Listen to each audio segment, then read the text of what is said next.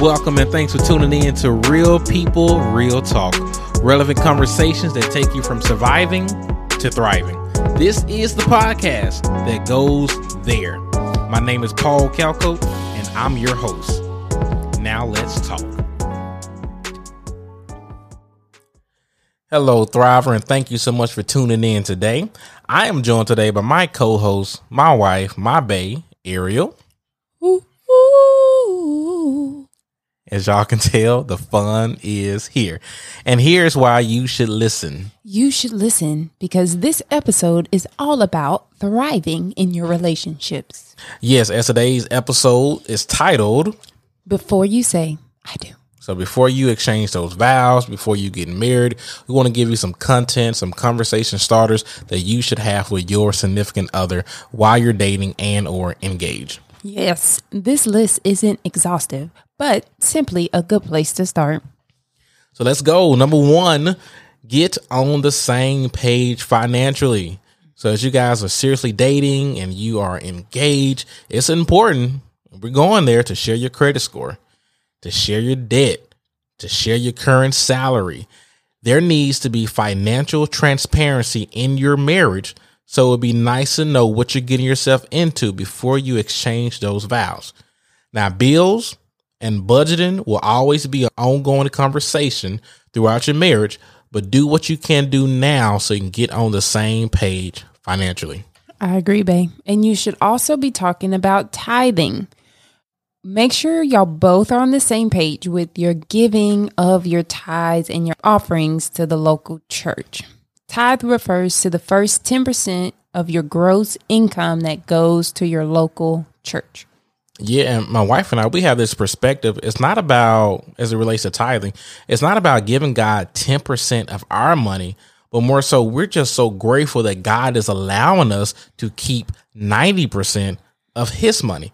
And lastly, as it relates to tithing, like that is the floor to giving and not the ceiling. Mm-hmm. In other words, we strive to be very generous and to give beyond 10% as we give to the Lord. So let the church say amen. Amen. After you talk about finances, and this is in no particular order, but you need to talk about your future family. You need to talk about kids. Yes, this is something that you can't really compromise on. Either you're both going to agree to have kids or you're both going to disagree to have kids. But that is a big subject that you need to talk about. And while we're on that note, like go ahead and have the conversation about parenting styles. Mm-hmm. Like y'all the type to give whoopings, or are you the type to do timeouts? Talk about those things right now. Once again, you want to get as much information as possible as you are making the decision. Is this the person I can spend the rest of my life with? Right. Yep. And so, number 3, be sure to spend time with each other's family. Yes. When it comes to marriage, yes, you gain a spouse, but you also gain a whole nother family and another set of family members. So once again, spend time with your significant other's family members and get to know the culture of the family. Because let me tell you, my family, they crazy, right? They gonna be joking all the way around. And so you got to be ready to throw some jokes back. They don't care. If it's the first time they meeting you or the last time, they gonna throw some jokes around. So all these things are important to discuss because I want to remind you that the goal of dating is to see if the person that you're dating is a good fit to be your spouse, that's going to be your best friend, and that's going to be your lifelong partner. You want somebody that you can grow with. You want somebody that you can be compatible in this life with. So once again, it's imperative that you gather as much information as possible so that you can make a wise decision. Is this the person I need to marry or not? Yeah. And you also gain a lot of information from family members, and you gain a lot of context behind why the person may act the way that they act whenever you are with their family, because usually people learn from other people. So, yeah. Yeah, that's true. Like spending time with each other's family, you get the context of that person and why they are the way they are, some of the culture of the family. So spend time with each other's family. Yeah, I agree. Now, number 4, get on the same page spiritually, especially if you're not already. Yes, of course, Pastor Paul was going to talk about this. As you're dating, be sure to ask the tough questions. So my wife and I are going to give you a quick list of spiritual questions that you should talk through. Yes. So starting here, can you share with me how you came to know the Lord, or what's your testimony? Exactly. It's another way of asking, what is your testimony? And this question will ascertain, does this person really know the Lord? Have they had an encounter with Christ? Secondly, what is the gospel message? Like, especially as a Christian, like, you want the other person to be able to articulate what the gospel is.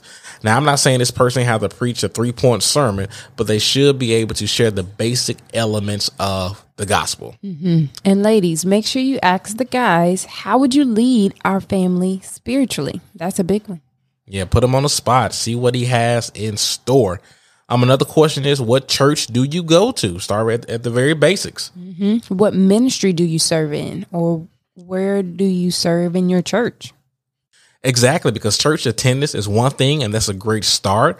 But then you also want somebody that is active in their church and not just, attending, because it's through serving that we grow in our faith. So once again, you want to get the full picture of who this person is spiritually. And on that note, also attend each other's church, so you can see how each other worship, how the preacher preaches, see if you guys are aligned theologically, because at the end of the day, the decision to marry is not one that should be taken lightly. I mean, when you really think about it, marriage is when you choose your spouse, when you choose the person you're going to spend the rest of your life with, that is the second biggest decision that you would ever make in your life, right after the decision to follow Jesus Christ. And make sure that before you make the ultimate decision to get married, bathe this decision in prayer and fasting. The Lord will answer. Amen. He sure will. And now I just want to share with you 2 things before we move on. I heard it said like this. Number 1 is this: marry reality, not potential. In other words, please don't go into holy matrimony thinking that you are going to change your spouse. You are only setting yourself up for disappointment. Number 2, counseling. We would also encourage you to go to individual counseling to work through your past traumatic issues, and so that you can be the best that you can be mentally and emotionally. So go to counseling for yourself and for your spouse and your future family. Exactly, because here, Real People, Real Talk, y'all know what it is. We want you to thrive spiritually in your relationship with the Lord. We want you to thrive in your relationships, and we also want you to thrive mentally and emotionally and be the very best that you can be. So not only go to individual counseling, but also as a couple, we would encourage you to go to premarital counseling as well. For sure, 100%. Most definitely. I mean, once again, you want to get as much information as you can to set yourself up, to set your future marriage up for success. All right. So that's a few of the things that you should talk about before you say I do. And so today, switching gears just a little bit, we have a special segment for you. We asked our social media community, our family and friends on Facebook, Instagram, and Twitter to finish this sentence. And the sentence is, marry someone that. And then you just kind of fill in the blank. So here we go. Leandria Field said, marry someone who chooses you every day, someone who continues to love you even when you are hard to like, someone who loves you as Christ loves the church. Shout out Leandria, man. All those 3 was heavy hitters. Marry someone who chooses you every single day. Marriage, of course, is about love, but love is an action verb. Yep. Love is not just the feelings, because you're not going to wake up every day and feel the same feelings every single day. So love is not just the feelings, but it is a commitment. It is a decision of saying, I choose my spouse every single day. And next we have Gwendolyn Dyson, and she says to marry someone who loves God first and loves you unconditionally. And that is so good as I'm thinking about to love your spouse unconditionally. In other words, I need to love my spouse and not put any conditions on it. So whether the meal she prepares is a 1 or a 10, I still love her. Whether she fulfills my expectations or not, I still love her, and I expect and hope that she would do the same for me. So we shouldn't put conditions on our spouse that we love them, but we should love them unconditionally. That's good. That's real good. Thank you. Lisa Holcomb says, love Jesus and is confident in who they are in Christ. Yes, and take it further. Other people say it like this, that you want to marry somebody that loves Jesus more than they love you. Because if they really love Jesus, they're going to love you right as well. Next, we have Tracy Moss. She said to marry somebody that knows your worth. Man, that's a good one right there, Tracy. Please don't settle for somebody that don't really love you or value you or cherish you. Marry somebody that knows your worth. That's good. That's good. But in order to marry somebody that knows your worth, you got to first know your worth. So ladies, gentlemen, know how much you are worth. Know how much you can be really loved and valued and cherished. You preaching right there, because that's a whole another episode by knowing your identity in Christ. Because when you really know who you are and whose you are, you won't let anybody treat you any kind of way. But that's another sermon, another episode for another day. Know who you are. Amen. Amen. Candace Johnson says, marry someone that makes you feel safe. Ooh, that's real. Because if you don't feel safe in your marriage, where are you going to feel safe at? In the arms of Jesus. Yes. Yeah, you want somebody that makes you feel safe, that you can share your burdens. You can share secrets. Like my wife is the one that when I have good news, she is the first person I want to share that good news with. Better be. My wife is the one that when I want to vent, like I go to my wife and she encourages me and she prays for me. Do. So you need to marry someone that makes you feel safe, that makes you feel heard, and makes you feel welcome. Yes. Physically and mentally and emotionally. Safe action. Exactly. April Ott said this: marry someone who is your biggest cheerleader. Preach that. Yes. You don't want to be with somebody that's purely a critic and it's always about what you didn't do or how you can do this better, and always pointing out the negative. Nothing is wrong with healthy feedback. Nothing is wrong with constructive criticism, but you also want somebody that's going to be positive, that's going to push you forward and be your biggest cheerleader. That's real. And see, me as a coach, I got to know how to be cheerleaders, especially to young girls who are just coming up into volleyball, right? So we call it the sandwich method. We say something good, and then we say a critique, and then we say something good at the end. We have to sandwich it all together. It's a right and a wrong time to know when to say something. That's real. That is real. Can I get an amen? Amen. Thank you. Jessica Vilos, hey Jess, said, marry someone who isn't threatened by growth or change, but embraces it with you. Preach that. Preach that. Yeah, because nothing in this life stays the same. And the only constant in life is change. So be with someone that is flexible and malleable. And once again, as Jessica already said, somebody that isn't threatened by your growth, but is willing to grow and develop and evolve with you.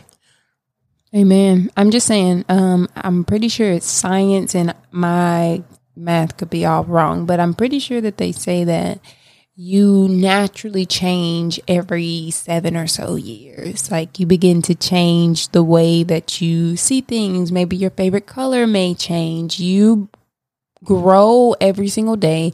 You do different things every single day. And so you're growing and changing as you go through life. And so you can't imagine, or you can't expect somebody to be the same person that they were 10, 20 years ago whenever you're in marriage, because life has changed. Different circumstances has come through that may have changed that person for the better. And so you have to be able to work with your spouse and be able to change with them and accept the growth that they are having. You talking now. I'm trying to tell you. And then next we have Jayla Kennedy, and she said, marry someone who is your best friend. Preach. And I know a lot of times we may look at society, or we may look at movies, And we may think the biggest factor is attraction, although that is a part of it. But let me tell you this, everything that look good, everything that feel good ain't good for you. So you need to go beyond just how this person look, but is this person your best friend? Can you view your life as being with this person for the rest of your life? That's good. That's good. Andrew Barrett says, marry someone that seeks to restore the relationship instead of seeking to win the argument. Exactly. And that context there was within the context of having an argument. In other words, when you guys have an argument, does this person, is their goal to win the argument, or is their goal to restore the relationship? And that's something that me and my wife, we had to learn early on in our marriage. And I told her like this, that when we have an argument or disagreement, like, it's not her versus me, but rather it's her and I versus the enemy. Because the Bible says we wrestle not against flesh and blood, but against principalities and high places. So it's me and my wife against the world, against the enemy. And you got to realize that when you have a disagreement with your spouse or your future spouse, you are not each other's enemy. Remember who the real enemy is. Anna Michelle Carpenter said, marry someone who will bring out the best in you and has your best interest at heart. Well said. Hope and Cadero say, marry someone that pushes your purpose. Exactly. So those were some things that we got from our Facebook, Instagram, and Twitter community. Our family and friends that finished the sentence, marry someone who will. So once again, this episode was just a conversation starter.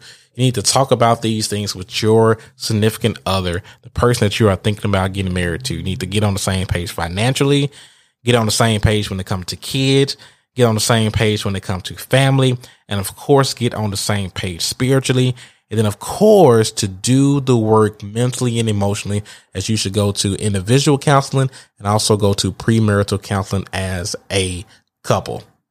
And before we let you go, we want to share with you one more response that we got from our social media community by my coworker, Wanda. She says to marry someone who embodies 1 Corinthians 13, which is a great way to conclude this episode with God's word and what does God's word has to say about love. So my wife is going to read 1 Corinthians chapter 13, verses 4 through 8. Love is patient and kind. Love does not envy or boast. It is not arrogant or rude. It does not insist on its own way. It is not irritable or resentful. It does not rejoice at wrongdoing, but rejoices at the truth. Love bears all things, believes all things, hopes all things, endures all things. Love never ends. Exactly. We're imperfect people. We're going to miss the mark from time to time. But when you become man and woman, when you become husband and wife, each of you should wake up and try your best to live out 1 Corinthians 13. But that will do it for today, as our goal was to provide some wisdom for those that are desiring and seeking to be married one day. Thank you so much for listening to this episode. Be sure to share it with others. Yes, and we have another episode for you next week. Yes, this time around we are going back to back, and that episode is titled Happily Ever After, as my wife and I will interview a young couple that are thriving in their marriage, and we're going to hear from them. But until next time, go be all that God has called you to be. And we out.